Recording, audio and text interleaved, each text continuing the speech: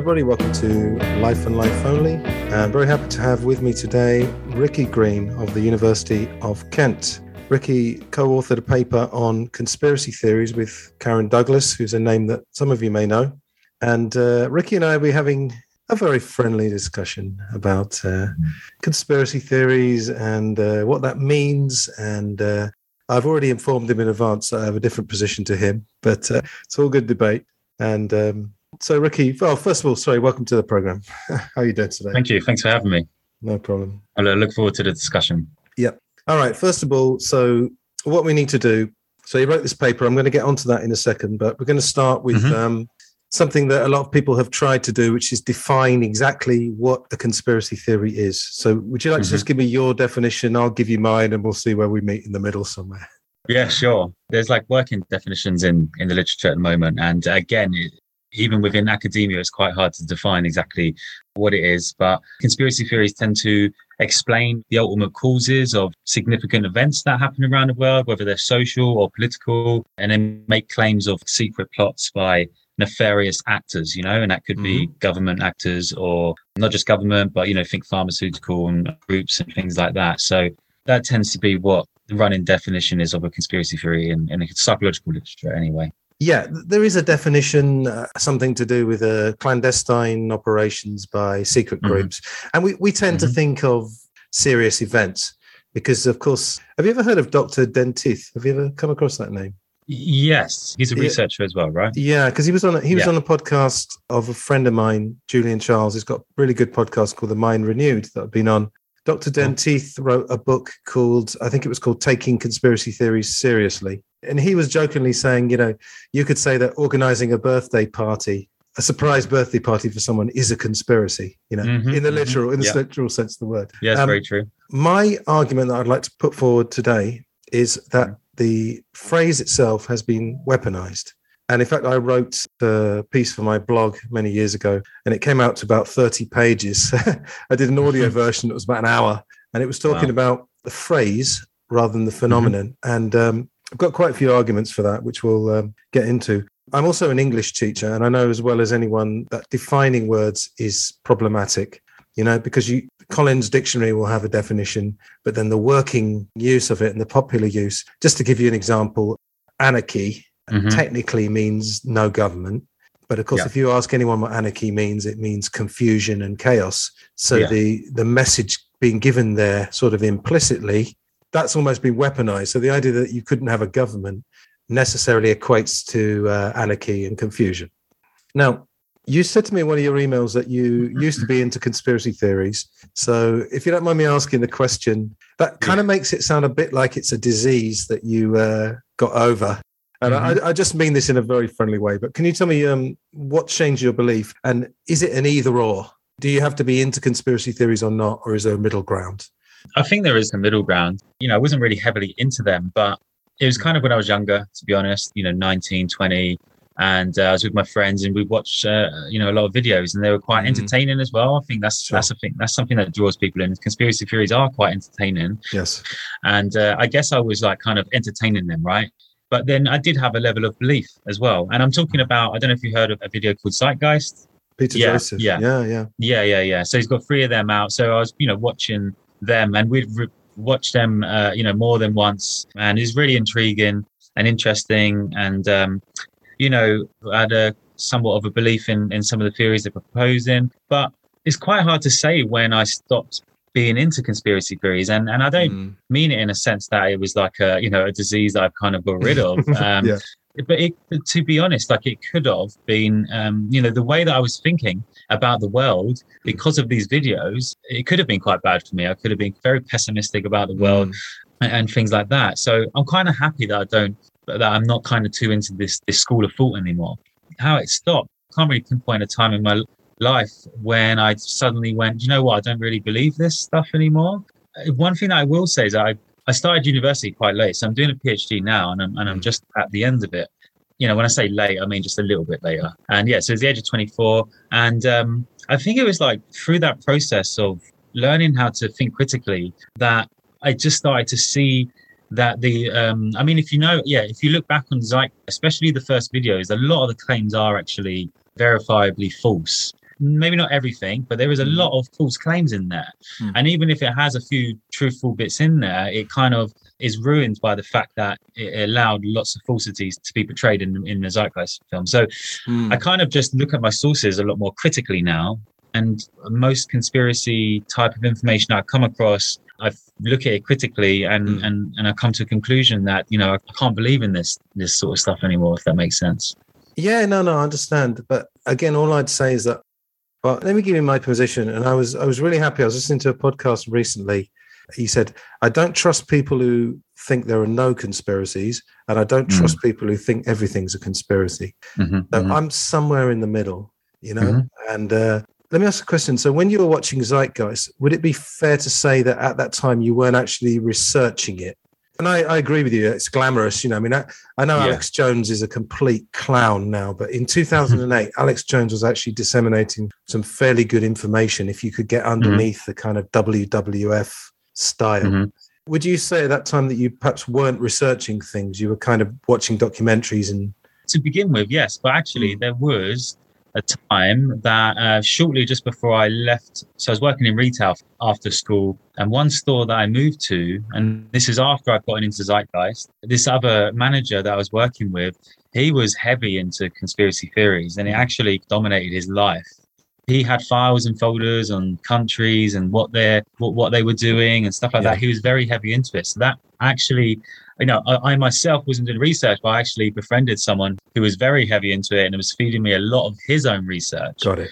Yeah. So to answer your question, I wasn't really doing my own research at that time, but I was getting heavy into it in a point where it wasn't just the videos. I was speaking with someone else who was doing their research and I was talking to them about it and things like that. And yeah, that's probably when it was quite heavy, when I was kind of into the conspiracy theories back then. But yeah, I hadn't really ever done my own research. It was more just watching these videos and speaking to friends and things. Right. Totally understand. Yeah. All I'd say about Zeitgeist is that, as you said, there's 3 films. I think the third film, do you remember Zeitgeist Moving Forward? I mean, that seems very well sourced. And it I like that one. Yeah, there's a lot of doctors and psychologists. I actually very briefly met Peter Joseph at an event in London, and he has said that he's somewhat embarrassed by some of the first film. Yeah. Obviously, the religious stuff. I mean, whether that's true or not, you are just opening a hornet's nest. Yeah. So, the religious stuff, I honestly don't know because I'm not particularly religious. 9/11, we could talk about it later if you want. But the stuff about, for example, the Federal Reserve, I mean, it is absolutely factually accurate that the Federal Reserve was set up at a secret meeting in Georgia, Jekyll Island in Georgia. So all I really want to do today is just to discuss with you the idea that there is a middle ground and that there are conspiracy researchers who are sometimes very esteemed, and they spend 5 or 10 years researching a book. So I think what I'm trying to get at today really is, when are you, quote unquote, diagnosed a conspiracy theorist? So if you're a person that had lots of depressive episodes, for example, there'd be a point where a doctor would diagnose you with depression. So I know this sounds facetious, but it's an honest question. At what point does someone get tagged as a conspiracy theorist? Is it to do with a general mindset, or is it that they believe in more than 5? It's honestly not a jokey question. I mean it sincerely. I mean, it's an interesting question. I would say that, a diagnosis would come, I guess, if it just taking it away from conspiracy belief at the moment, but someone would be diagnosed if there's an issue going on and it's going to affect their life, right? And that's when I would say that, someone is a conspiracy theorist to the point where it could be problematic, because there's relationships that are being lost, within families, especially with QAnon, people who are drawn into that. If it affects their work, if it gives them a much more pessimistic view on the world, and if it makes them feel anxious, about the world and things like that. When conspiracy theories get a hold of you like that, that's when I would say they're a conspiracy theorist. But I mean, anyone can be a conspiracy theorist, right? Like if we have an idea of something that we think is going on, doesn't necessarily have to be about 9/11 or the economic system and things like that. In fact, there's an evolutionary argument as well for being conspiracy theorizing. Like, if we don't think like this, then we aren't prepared for the things that could come, right? So it's actually, it's an adaptive. That's what some researchers are arguing at the moment, is that we all have this in us to be looking out for bad things that are going to happen. Because if we're not, then bad things are going to happen to us. Oh, I mean, I couldn't Yes. agree more. I mean, we've spent the majority of human life has been in tribes. And if you have a tribe right next door to you and you don't theorize that they're probably conspiring to kill you, then you're crazy. You'll be dead in 5 minutes. You've got to at least be open to that idea. So I can see your point of view perfectly, that there are people out there, and I've met them. And as you said, often young people, young and impressionable, let's say, that can happen for sure. All I'm saying is that I think the definition itself is problematic, and there's a tendency to lump lots of people together. Now, I wanted to, I was researching a little bit of Karen Douglas, and I don't want to make the presumption that your views concur with hers. I mean, you were involved in this paper with her, but I was slightly aghast watching something. There was a conspiracy theories conference. Again, it was 2012. It's a long time ago. I don't know if her view is nuanced, but she kind of says at the beginning of her talk, I'm not actually interested in whether these are true or not, which was something of a red flag. And then she put 2 pictures of Paul McCartney. Do you know the Paul McCartney conspiracy theory? Yeah. I mean, I'm a huge Beatles. I've actually got a podcast about John Lennon, so this is my wheelhouse. So there's a theory that he died in 1966. Again, I've never really met anyone who actually believes that. But she put 2 pictures on the board of Paul McCartney and said, I don't know if conspiracy theories are true, but that looks like Paul McCartney. But what she's doing, you see, is she's using that one theory as a kind of a straw man, as a sort of blanket phrase. And QAnon, again, I don't believe in QAnon. And you're absolutely right. There are people who are impressionable people who will be taken in by that. I just think there's so much more to this. Yeah, the sort of traditional straw men that are generally trotted out is flat Earth, Elvis, AIDS was created in a factory. COVID-19 was created in a factory.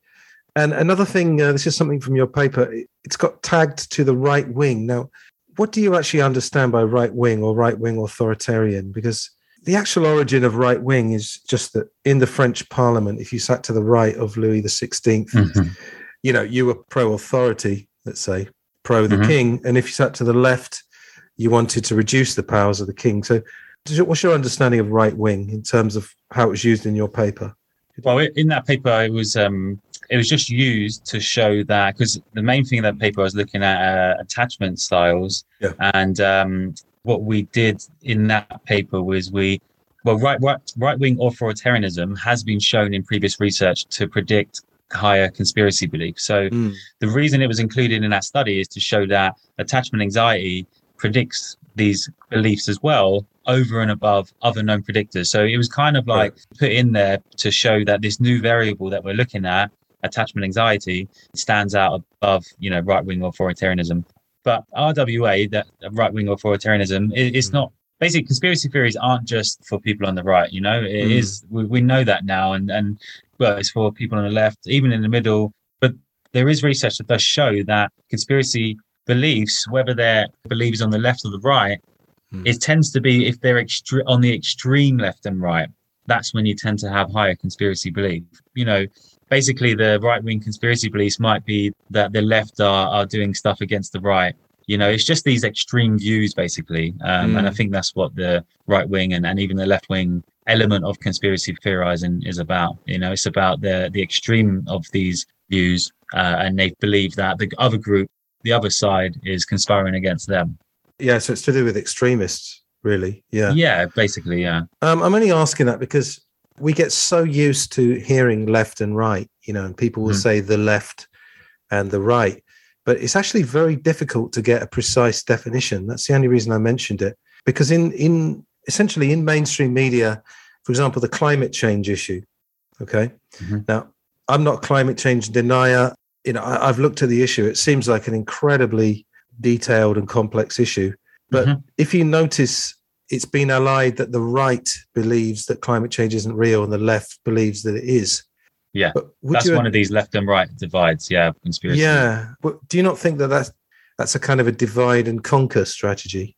What do you think? No, I think it's just there is evidence for that. Like there is data that shows that people who report that they are more right wing than left wing, they score higher on these beliefs.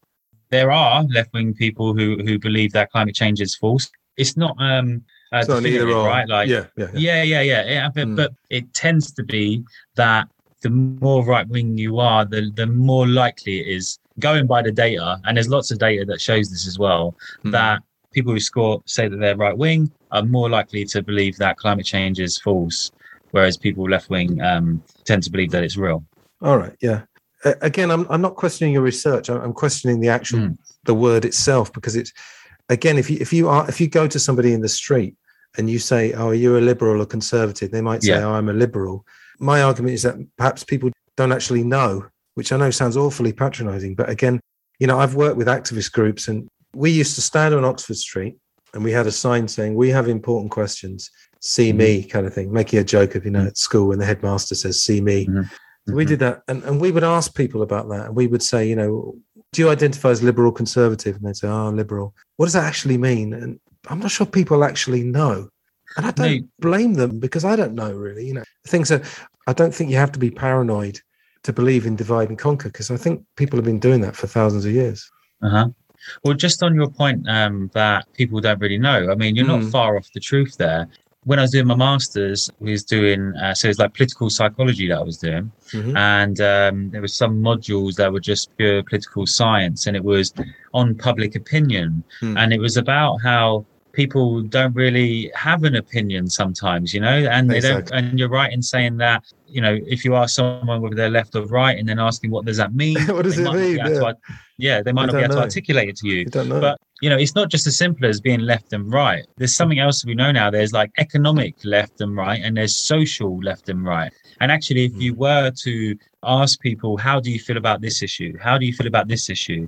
Then you probably get to where they are actually politically, right? And then they might be surprised. They might be like, "Oh, okay, I am left socially, but I'm actually right economically," something like that. Yeah. So what do you mean about the divide and conquer? Do you think like media use this left and right issue then, or I mean, absolutely. I mean, that's been written about in philosophy books for years. I mean, Machiavelli's only 500-600 years ago. Divide and conquer is a strategy where the powerful will find ways to divide the masses, so to speak, and get them fighting amongst themselves. And God, I'm so hesitant to mention David Icke, because the listeners were probably going, "Lizards, reptilians." Yeah. David Icke said something very interesting. He said, "We've out-sheeped the sheep because sheep need a sheepdog to keep them in line. We keep each other in line." And the point he made is that if you try and be different in our society, it's not the government you got to worry about. It's all the people in your office at work. This tends to happen because I've seen it myself. Divide and conquer, essentially, if you take Brexit, I'm not going to ask your views on Brexit. Again, very, very complex issue. You could probably spend 5 years studying it. But what happened was that two camps emerged, and then you get this playing on the tribal instincts of people. You get people fighting against each other. So that's what I mean by divide and rule. I think that's just politics, though, right? That's just politics. Yeah, but it's politics using divide and rule to keep things more or less the same. That's my argument. Yeah, okay. Because I've heard people having discussions, and someone pointed out politicians had conspired to get some paper through, and they said, "Yeah, but that's just politicians lying, or that's just corruption." So I think what it comes down to in the end, probably the conclusion we're going to reach today, is that it's very difficult to actually define it. Yeah.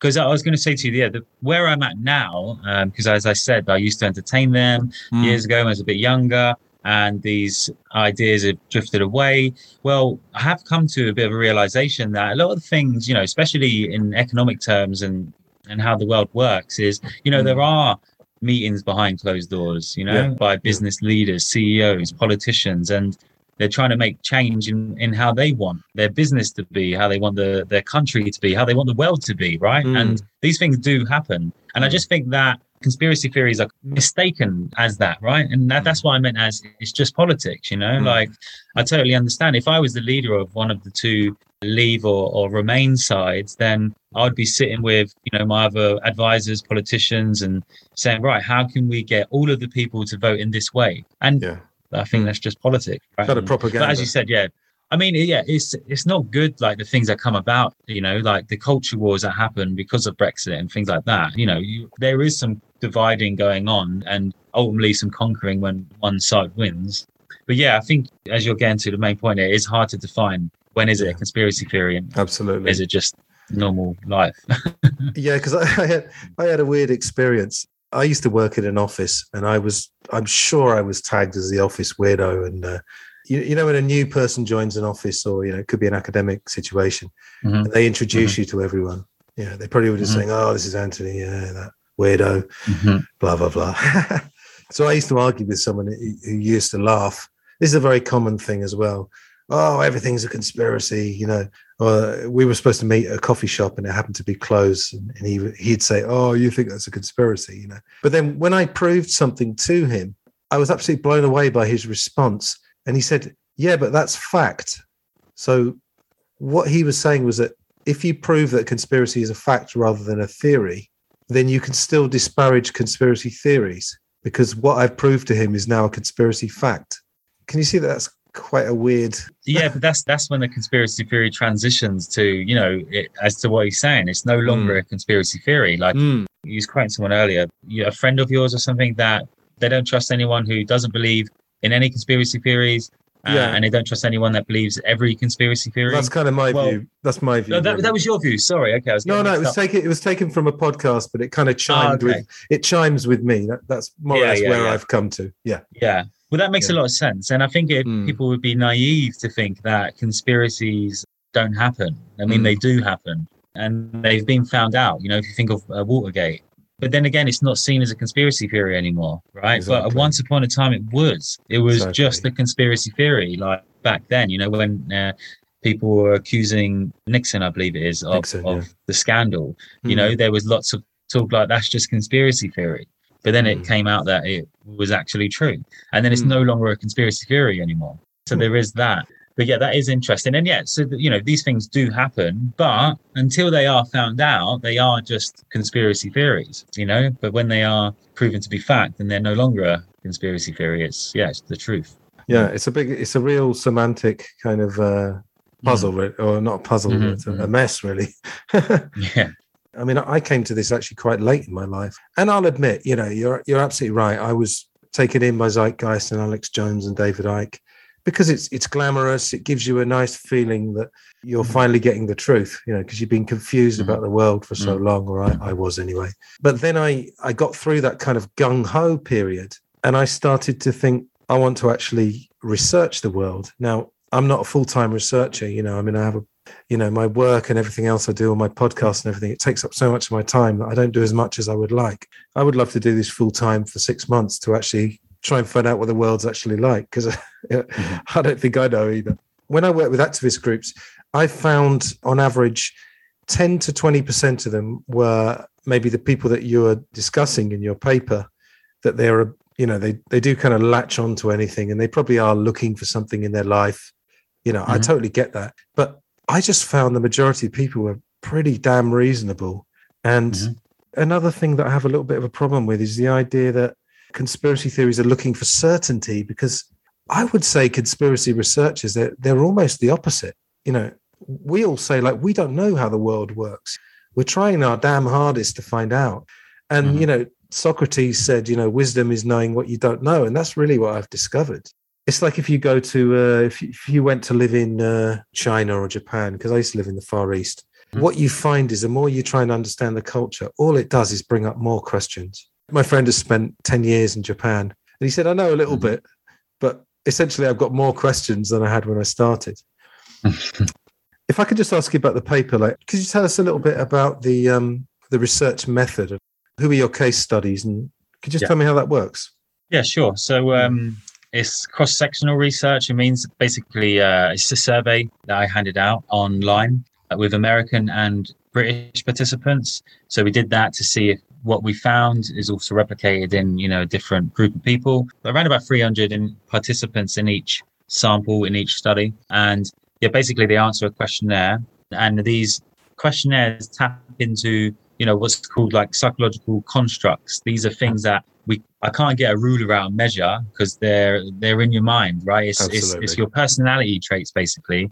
And one of the best tools that we have at the moment, although it's not most ideal. Like, as I said, if I could really just measure it with something physical, that would be the best, but we can't. So we have to deal with what we have. And that is creating these sets of questions which tap into these different constructs. And one of them is belief in conspiracy theories. And basically for that one, we use this measure, this general conspiracy belief scale. And it has 15 statements in there that tap into different types of conspiracy theories. This one doesn't actually ask specific conspiracy theories, but it just asks, like, you know, do you think that governments do like nefarious things? Nefarious things, you know. It doesn't, but actually saying that, in the second study we do use specific conspiracy theories as well, and we find the same results. The other main thing that I was looking at, what that paper is based on, is attachment styles. So we have, this is like a type of personality trait that we all have, and but an attachment style is how you approach relationships, how you feel with relationships, family and friends and things like that. And, you know, it might not make sense that why would this be related to conspiracy belief? Well, hopefully it will once I finish what I'm saying. And basically, majority of people, around about 60, 70% in some cases, what the data shows is that most of us tend to be secure. We have a secure attachment style, which means that we feel good about ourselves in relationships, but we also feel good about others. We trust other people. So these are the two elements. And if you feel positive about yourself and positive about others, like they're trusting, then you have a secure attachment style, basically. Got it. Yeah. And we find that that is not associated with high conspiracy belief. It's also not associated with low conspiracy belief. There's just no relationship. There's another attachment style called avoidant. And that means that you have a negative views of others, but you can have positive views about yourself. So you're fine with yourself, but you just don't like others. So you're kind of avoidant. You don't really want to have relationships with people. You don't want to get close to people. And then a third attachment style, broad one, which is what I look at, is attachment anxiety. So that means that you actually do have positive views of others, but you have negative views about yourself. So you do want relationships, but you're worried, you know, you just have negative views about yourself. You feel like you're not worthy to have relationships and things like that. And people with attachment anxiety, because they don't feel good about themselves, they tend to basically as a way of getting attention, you know, or support from significant others, because they do want these relationships, but they just feel like they're not worthy and things like that. But one of the strategies that they use to get attention is catastrophizing. They tend to, where it could be pain, stress, anything that's going on, it seems to be 10 times worse than what it is for people with attachment anxiety. Dramatizing would be another thing of that, I suppose. Something like that. Yeah, basically. Creating drama. We've all known those people. Yeah, absolutely. Yeah. And so basically, that was my conclusion as to why attachment anxiety is associated with conspiracy belief. And research that I'm doing my PhD, I've been looking into it a lot more now. So this paper was out 2018, and my PhD, I've done about 10 studies now, 10 different studies specifically on that relationship, but also now looking at this other variable, catastrophizing. And we've measured it like stress catastrophizing, pain catastrophizing, social situation catastrophizing. So like, for instance, asking people to read a scenario, like you're doing a talk in front of a lot of people that you don't know, and you're starting to think that they are thinking that you're talking a lot of rubbish or something like that. Sure. And then we ask them, you know, if you were in that situation, how bad would it be? And we find that people with attachment anxiety, you know, they think the situation is going to be a lot worse, you know, higher than people secure, etc. And this relates to conspiracy belief, which I found. So pain, catastrophizing, stress, and social situations are associated with increased conspiracy belief through this attachment anxiety. So that's the gist of it. Is that people self-identifying as having those attachment styles? Well, self-identifying. So the measure of attachment is a psychometrically built. So there's a lot of work gone into these measures, like lots of papers upon papers before I've used this scale. It's a psychometrically validated scale, basically. Got it. And there's 36 statements in there, and participants are asked whether they agree or disagree, whether these statements apply to them or not. And there's 18 that tap into anxious statements and 18 that tap into like avoidant type of statements. And basically how you score on them two will determine your attachment style. So it's not that they are saying I have attachment anxiety. They might not realize that they have attachment anxiety, but how they answer these sets of questions would tell me, as best as it can do, their attachment style. So it goes from slightly strongly disagree to slightly disagree? Is it one of those where you've got... So, yeah, it's a 7-point scale, actually. Oh, so it's 7 from point. 7. So from strongly disagree to strongly agree that, this statement reflects me. Yeah, because I think those psychometric, like personality tests, they're often derided because they're too general, of course. But there's actually some quite sophisticated ones now. I mean, it's a different thing to what you were studying, but just to say, and I always found the trick with filling out those is to try and answer before you've thought about it. Yeah, don't get me wrong. There's a lot of noise when collecting data like this that we are aware of, like, what you've just said there, someone could choose a certain point on the scale, but then change their mind. And, what does that mean, right? Like, where do they actually sit on that particular statement? But, these things are like accounted for, and there's lots of statistical processes, like the statistics software that I use. There's lots of theory that goes behind all the processes in that account for all these things, and basically it tells you how confident you can be in your data, and how much noise there is and things like that in it.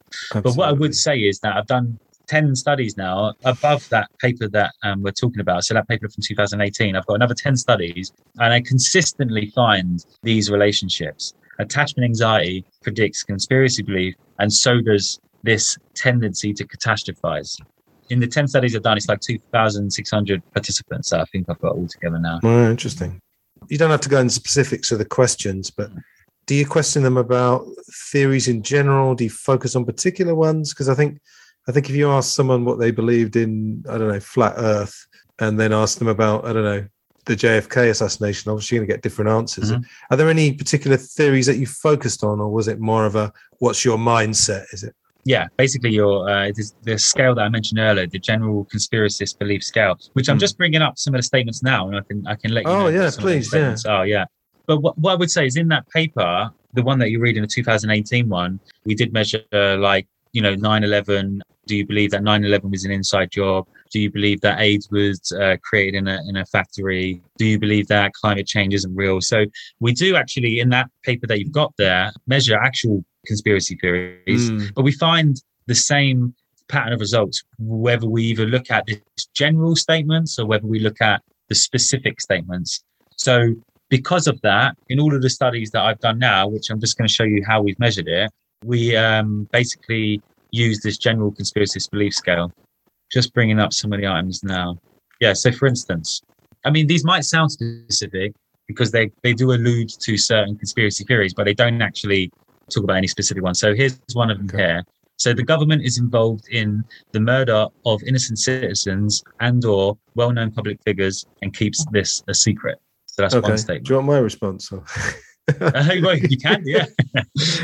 The government is responsible for the killing of innocent people. I'd have to strongly agree with that, I'm afraid, but that's based on a lot of research. Yeah, to be honest, I guess it might also depend on which government you're thinking about. Yeah, right? of because, course. I mean, there are definitely governments out there that do these things. But I guess if we're thinking about the UK, maybe. I won't go through all of them, but I mean, unless you're interested, then go on, just give me a couple, yeah. Okay, cool. The power held by heads of state is second to that of small unknown groups who really control world politics. I don't believe in smoky rooms full of 10 people, but I think there's think tanks such as the Council on Foreign Relations and the Trilateral Commission, and that's all fairly well sourced. So I'd have trouble. I wouldn't be able to do the survey. I'd be somewhere in the middle, I'm afraid. But yeah, cool. Well, yeah. So on this scale, just for your listeners and for yourself as well, this is scored on a 5-point scale. So there's 5 items to choose from, and it ranges from definitely not true, probably not true, and in the middle is not sure, can't decide, and then probably true, and then definitely true. So that's how it's measured. Because as you were saying, that it does have a range in here, so it's not all just political types of statements here. And having that range, I mean, it just helps to validate the scale in itself. Yeah. So, yeah, here's another one. Evidence of alien contact is being concealed from the public. I probably don't have enough interest in it, in that particular strand, you know. I do know there's an agency in America that actually collects UFO sightings. And this is about 10 years ago, they reported that they'd had about 200,000 sightings of what could be UFOs. Also, you know, I'm sure you've heard of Stanley Kubrick, the filmmaker. He always made the point that there's trillions and trillions of stars and planets. And the idea that we know for sure that there's no one living on those is somewhat, I don't know, complacent perhaps. So I wouldn't be able to do the scale because I think my answers would just, I'd probably end up writing 10 pages for each one. So. But no, yeah, I can imagine it'd be quite difficult, depending if you have, if you've got a lot of faults on some of these statements, then it might not be as easy as just saying probably true or, If I could just make a very general point. We were saying just earlier about people don't actually know what right wing or left wing means. I don't believe there's many people that research things particularly deeply. And you don't have to give me your opinion on that. But we used to ask questions and we'd say, have you ever heard of this? And we'd bring up something. Do you know what the Gulf of Tonkin incident is, for example? You have to remind me. It sounds familiar. What it was is that when America had some involvement in Vietnam in the early 60s. I know what you're talking about now. Yeah. It's the Tonkin Gulf in Vietnam. And again, this was admitted by McNamara, who was, I think he was the defense secretary under Kennedy and under Johnson, that they had faked some intelligence that some PT boats, Vietnamese PT boats, had attacked American boats. And that was their pretext for going into Vietnam. Okay. Now that was proved to be a lie, but I don't think, and I wouldn't blame you if you hadn't heard of that, because I just think the average man on the street or woman on the street who will just watch his mainstream news probably has never heard of that, but it's out there. And the thing about it is also people will say, people on the internet, but do you know anyone who doesn't use the internet apart from, somebody's granny or a 5-year-old child, 99% of people must be using the internet. Yes, that's another slight kind of beef I have. Again, because I don't really watch mainstream news, and it's not because I think none of it's true. I just think it leads people. It's leading the public. Generally speaking, you're right. I think that there's a lot of people that just aren't bothered about these things, and they just want to get on with their life, Absolutely. And there's people that don't really catch up with the news or anything. And that comes down to what was mentioned earlier when I was in this public opinion module doing political science. And it was about, how do you sway people if you're a politician or if you want to measure public opinion? But so many people say they don't, I have no opinion on this. I have no opinion on this because they just aren't researched on it. So it's not wrong to what you're saying. Like, I think, and because they're just not that bothered necessarily, right? Which isn't a bad thing. Like, people can lead their lives how they want. They don't have to be informed. Sure. It's helpful to be informed. But yeah, just on that, I'm glad that you brought up that Vietnam false flag kind of what it is, right? Yeah. And I bring that up often because it's understandable why people can get drawn into these theories because there's kernels of truth in them. There's things that have actually happened in the past. So Watergate's one of them. Like, governments do nefarious things. And false flag operations, for America at least, is something that has been talked about. Like, I don't think it's actually being carried out, but there is another one as well. I think with Cuba, that they had basically exactly what you were describing. I think it's called Operation Northwood or something. Northwoods. It was basically just the exact same thing, right, as the Vietnam thing. Let's create loads of chaos and stuff like that, and we'll blame it on Cuba, right? And they were going to use a drone and then apparently shoot down a plane and blame it on Cuba. And this is now on record, and as you said, if people do get round to it and they see these things, and there's evidence there that, for the US as an example, has acted in these ways, in ways that people, point finger at America today and say, look, there's stuff going on right now. And I totally understand why people can think like that, especially if they've done that research and they found them little kernels of truth, But I just say that, it's hard to know. It's really hard to know. Like, as much research as you can do to get to the real truth, it's kind of impossible unless you're in the government, and you have that intelligence and things like that. Yeah, and all those people in power, they're so compromised. Have you ever seen Yes Minister? Have you ever watched any episodes of that? Yeah, when I was younger, but I can't really remember any of it. Well, there was a kind of a spiritual sequel, which is the thick of it. I imagine you've probably seen some of that. Oh, yeah. Mm-hmm. What it was with Yes Minister, it's strange to look back because I watched all the episodes and I wrote a very long essay, if you want to call it that, blog post on it. It's absolutely fascinating because it's essentially a BBC comedy on mainstream TV in the 70s and 80s that's actually, in a way, laying out exactly why things never really change. Now, things do change. Brexit has happened. I probably wouldn't have predicted that. Donald Trump got into office. I don't even think Donald Trump predicted that, honestly. I don't even think he wanted to be president. No. I just think he's probably like a bored billionaire who loves himself a bit too much and thought, it'd be fun to run for office. Anyway, but Yes Minister, yeah, it's a mainstream program, but it's just laying out, it's essentially a battle between a sort of idealistic politician and the creaking civil service. And the civil service essentially works for whichever side is in power. So the top civil servant works for the Prime Minister, whether it's Margaret Thatcher or, I was going to say Tony Blair, but he was very close to Margaret Thatcher. Let's take, I don't know, Jeremy Corbyn, if he'd become PM. So let's say someone ideologically different. And their whole thing is to do with maintaining the status quo. And they have all these brilliant ways to do it. And they have these like 10,000 page documents. No one's ever going to be able to read them, even if you had the time. They're impossible to read. You know, and he says to the minister, it's really funny, they give the minister all these red boxes to read. Now, this is your homework for tonight. The minister's completely exhausted reading all this. And they said, have you read the document, minister? He's like, I read the first like 200 pages. Here's a 1-page summary.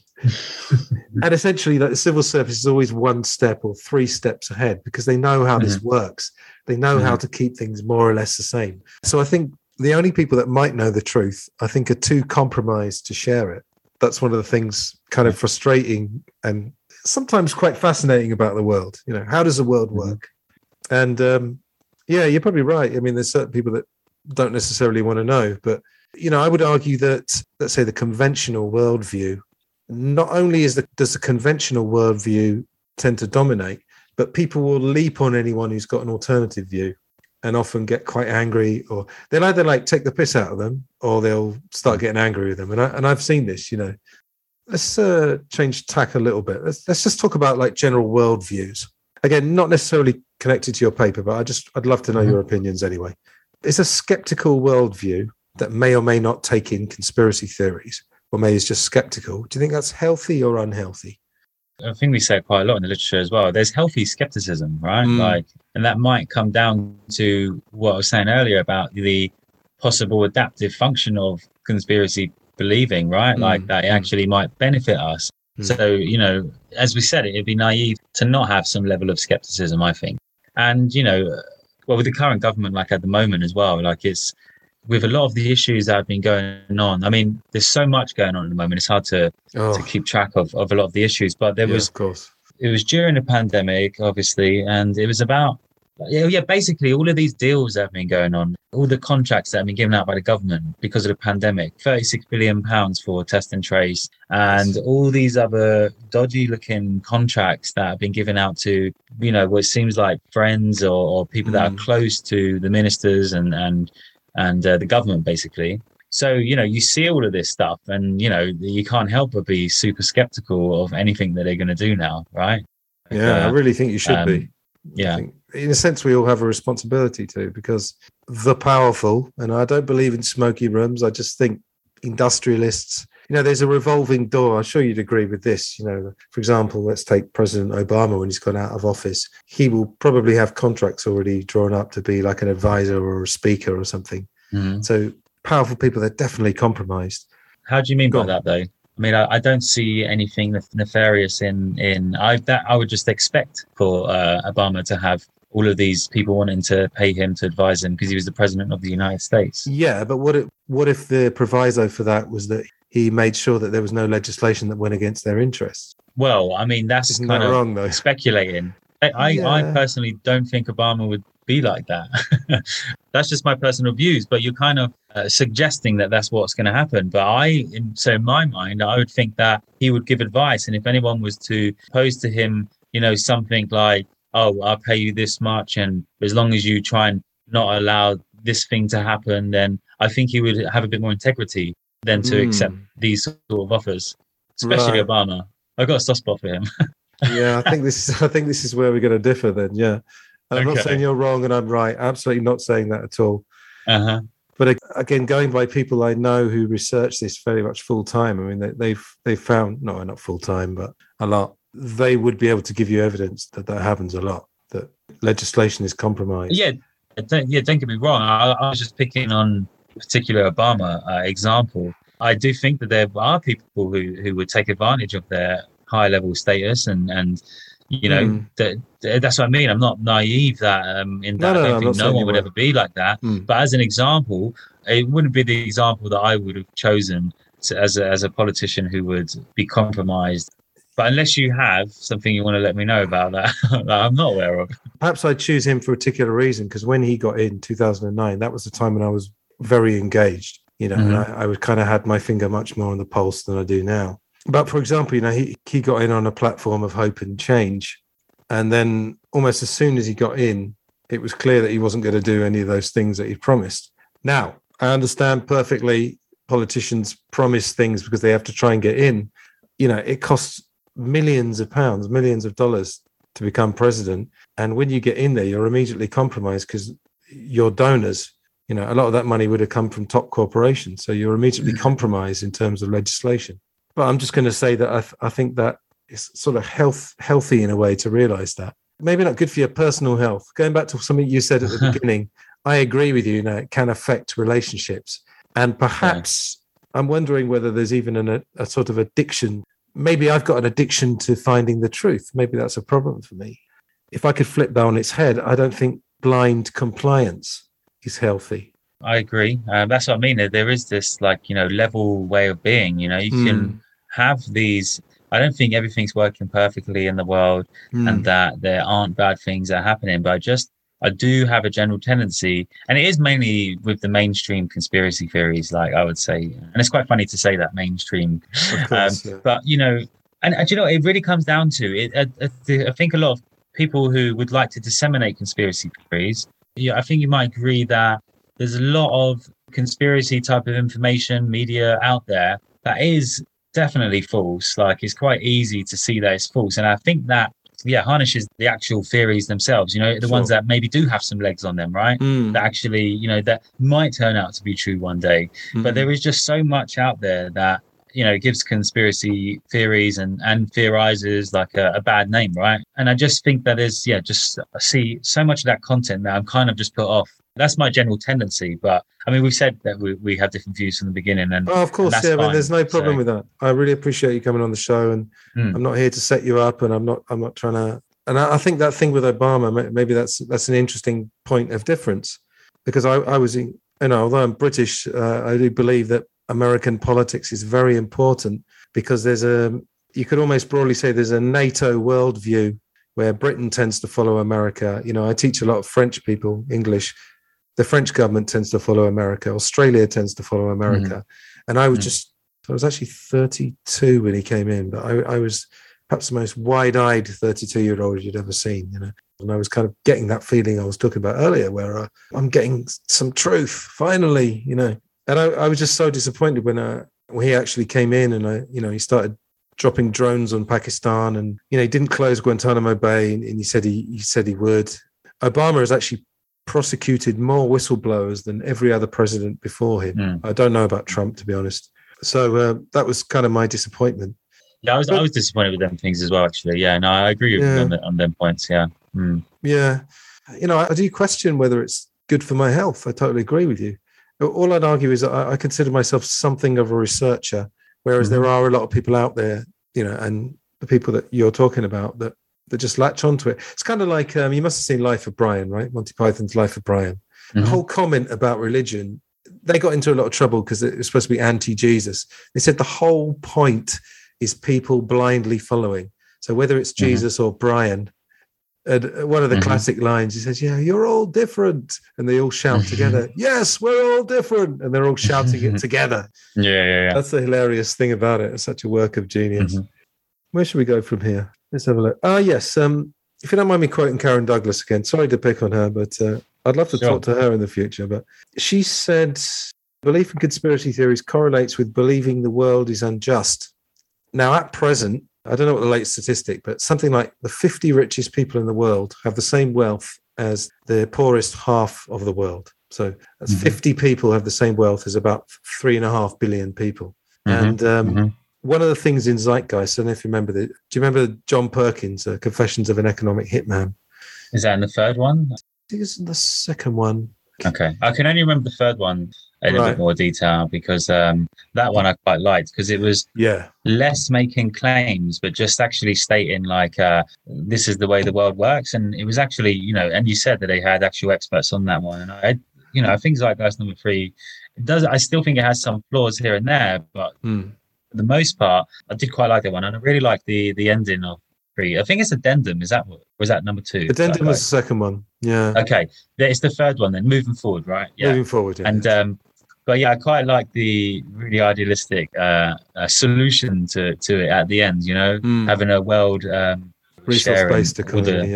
Resource-based economy. Yeah. I don't think for a second that Peter Joseph is naive. And by the way, his latest film is called Into Reflections.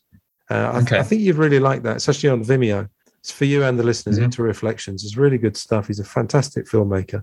Anyway, in Zeitgeist 2, there's this John Perkins, Confessions of an Economic Hitman. And he talks about how, and I think this is fairly well proven, that American corporations and banks, they offer loans to third world countries and then they corrupt the leader. Marcos in the Philippines is a perfect example. And what happens is that all the money goes to the corporations for rebuilding, and then the leader also gets taken care of, and the people suffer because they get these loans that they're never going to be able to pay back, right? Now, again, just to answer Karen's point, that to me seems incredibly unjust. It kind of felt like she's perhaps almost pathologizing that worldview, that the world is unjust. I mean, the world is incredibly unjust. I mean, you wouldn't know it where I live. I actually have a discussion group, it's a meetup group. We have really, really good discussions. But I'd say if you ask the average person here, they probably wouldn't tell you the world is unjust because they've done very well from the system. Yeah. There's that you got to factor in as well. But, I think the world is incredibly unjust. And whether it's good for me to think about that a lot is, it's a big question. But just going to comment on that. So I think that's a paper that Karen's done as well, looking at the belief in an unjust world and its relationship with conspiracy belief. Now, I haven't looked at that paper in a long time, so I can't remember the details of it. But just going off of what you were saying, it seems like a bit of an obvious one, right? Like if you believe that the world is unjust, then you're more likely to believe in conspiracy theories, because that's what conspiracy theories basically say, right? That the world is unjust. Like there's governments doing this and that, pharmaceutical companies taking advantage of people. So, them two, they just seem like they match pretty well. But I guess the point is that if people have this view where they constantly are seeing the world as unjust, that's the relationship there that links it with conspiracy belief. Because, I think even people that aren't well researched or looking up world affairs, I think a lot of people would understand that there is unjust things that happen in the world. There is bad things that happen.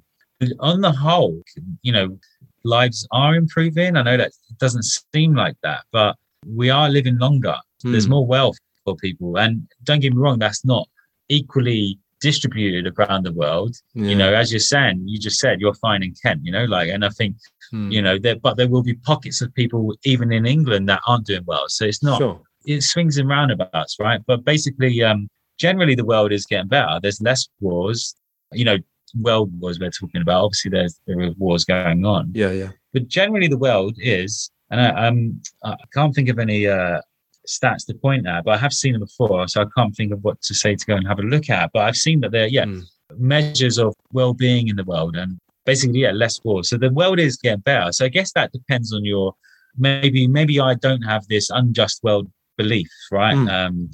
I do understand that there are unjust things going on in the world, but I don't think that that's the overall, I feel like the world is kind of getting better.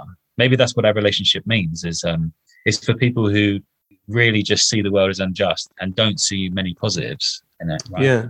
Well, let me say, first of all, that I'm not in that bracket of the people in Kent who are doing really well out of the system, because I'm doing all right. I'm hanging on. But I was just saying that in my discussion group, this is not the best place in the world to have that kind of discussion, because people generally are, I'm renting an apartment, but people have got their own fairly big house. They're not going to want to rock the system. I'm not knocking them for that. Probably going to have to agree to disagree, because I think one thing that's worrying me greatly is the rise of surveillance, and some people don't care about that. Some people do. That's one area that I'm very worried about. I just feel bureaucracy is creeping in, and we are finding a lot of our freedoms being eroded. but it happens so gradually. You know, it's the boiling frog analogy is well used. Like if you put a frog in boiling water, it will leap out. Put it in cold water and gradually turn it up, it will boil. Probably wouldn't, in fact, it would leap out at some point. But a lot of people use that analogy, and I don't really know the science behind it. I think maybe they would stay in, but no, I don't think the science works. I think it would leap out. But okay, if you got a really, you would imagine that. Yeah, if you got a really compliant frog, it probably would stay in. But no, the idea is that, let's say if you looked at a screenshot of an internet page from 10 years ago, which I would love to do, maybe it's available somewhere. I think we'd be amazed how much more advertising there is, or how different it is. Oh yeah.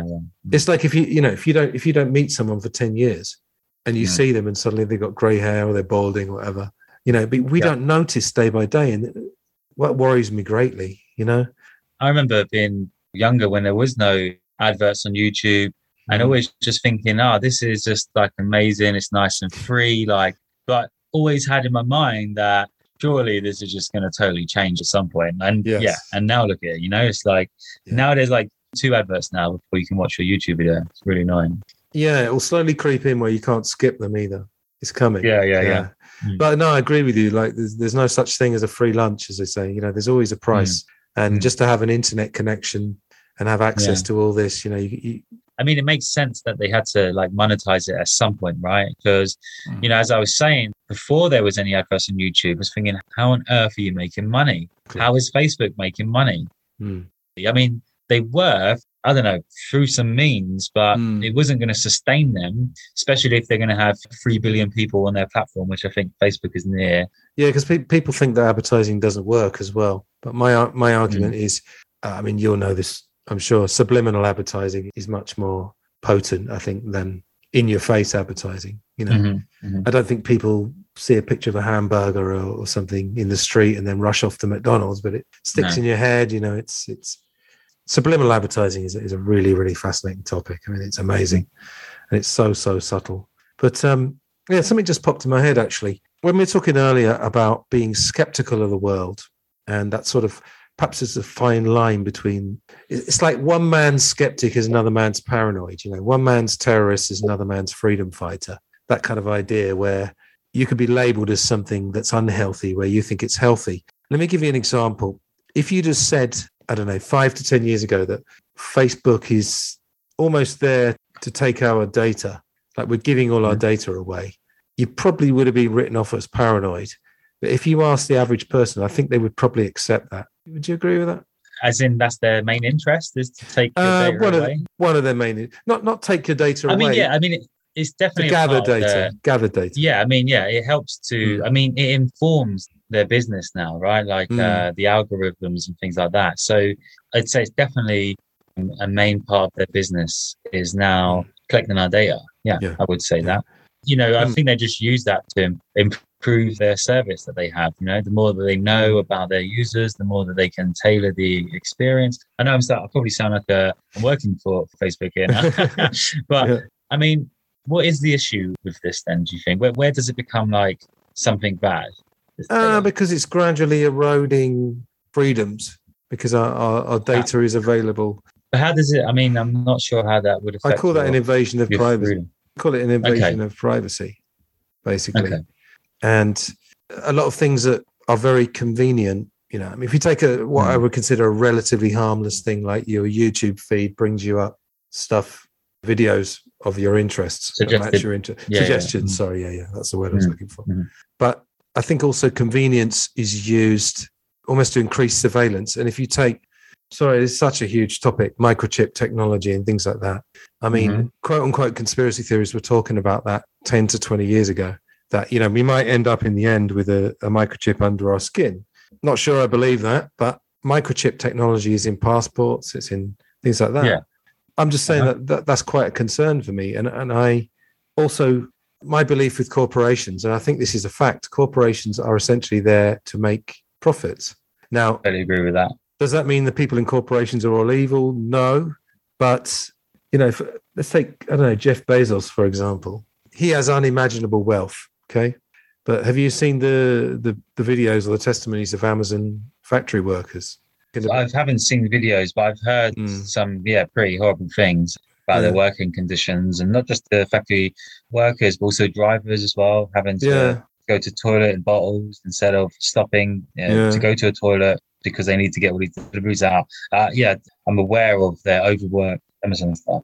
Yeah, and I just refuse to believe that Jeff Bezos couldn't do something about it if he really wanted to. That's all I'm saying. I think it's not that he's evil. I don't think Bill Gates is evil. I don't think Steve Jobs is evil. But I think, again, to use a very old proverb, power corrupts, absolute power corrupts absolutely. Can we do like a takeaway from this conversation? Perhaps if you want to give a message about conspiracy theories, and I'll give my message. Yeah, we can do. I would just say that it's not naive to think that there are bad things that happen, talking governments as well. And not just governments in different countries, even at home, the United Kingdom here, or businesses. But my take home would really be then, if you are doing your own research, and that term gets used a lot, right? I'm doing my own research. I do research as well myself. Yeah. That's what doing a PhD is I do research. But maybe the way I do research is going to be different to how you do research, or other conspiracy theorizers or conspiracy researchers, if that's what's to be the term. Just really, really, look at the sources that you're using and just seeing if they are credible sources. That's the most important thing, right? Because you can't base your claims and your arguments off of evidence that's come from a source that isn't reliable, right? So, if you are going to do your own research, make sure that source is reliable. Because if you're going to try and, convince me of it, I'm going to look to that source, and if it's not credible, then I'm not going to. You're not going to convince me. Yeah, I mean, first of all, just to make clear, I wasn't trying to convince you today. I think we've had a nice discussion. We found some points of agreement and points of disagreement, which is great. My takeaway, which would just be old news to my audience, I just think that there's a hell of a lot that's gone on in history and is happening right now that you will not find on the nightly news or on, let's say, I don't know, if you're in England, BBC and Sky, if you're in America, CNN, there's an incredible amount that's going on in the world that you won't see covered there. And if it is covered, it will probably be covered in a disparaging way. So that's my takeaway to you and my audience. And I think be skeptical. I agree with you that you shouldn't harm your health. You shouldn't do it to the point where you're going to get estranged from your family and estranged from your friends. If you do research this quite a bit, you might find some people drift out of your life. But I don't think your best friends, if they're really your best friends, they're probably going to stick with you and accept that's what you're doing with your time or whatever. And, again, let me make it clear. You're absolutely right. When people say research, some people take that as watching YouTube videos. I get that. Totally. Watching Zeitgeist is not research. It's watching an entertaining film that has some elements of truth and some stuff that's very hard to prove. And, I don't spend loads of time. I wish I could probably spend a bit more. And I don't spend it in a sort of paranoid, delusional world. I'm just, for one, I'm very curious. And, I just want to learn about the world and learn about myself. I'm very interested in personal psychology as well. So anyway, I just want to say thank you very much for doing this, and good luck with everything. Thank you so much. This has been a really good conversation, and especially with our, somewhat different views. But I think that's what's made this a great conversation. So that's been good, and I hope everything goes well for you as well. Thanks for having me on. You're welcome.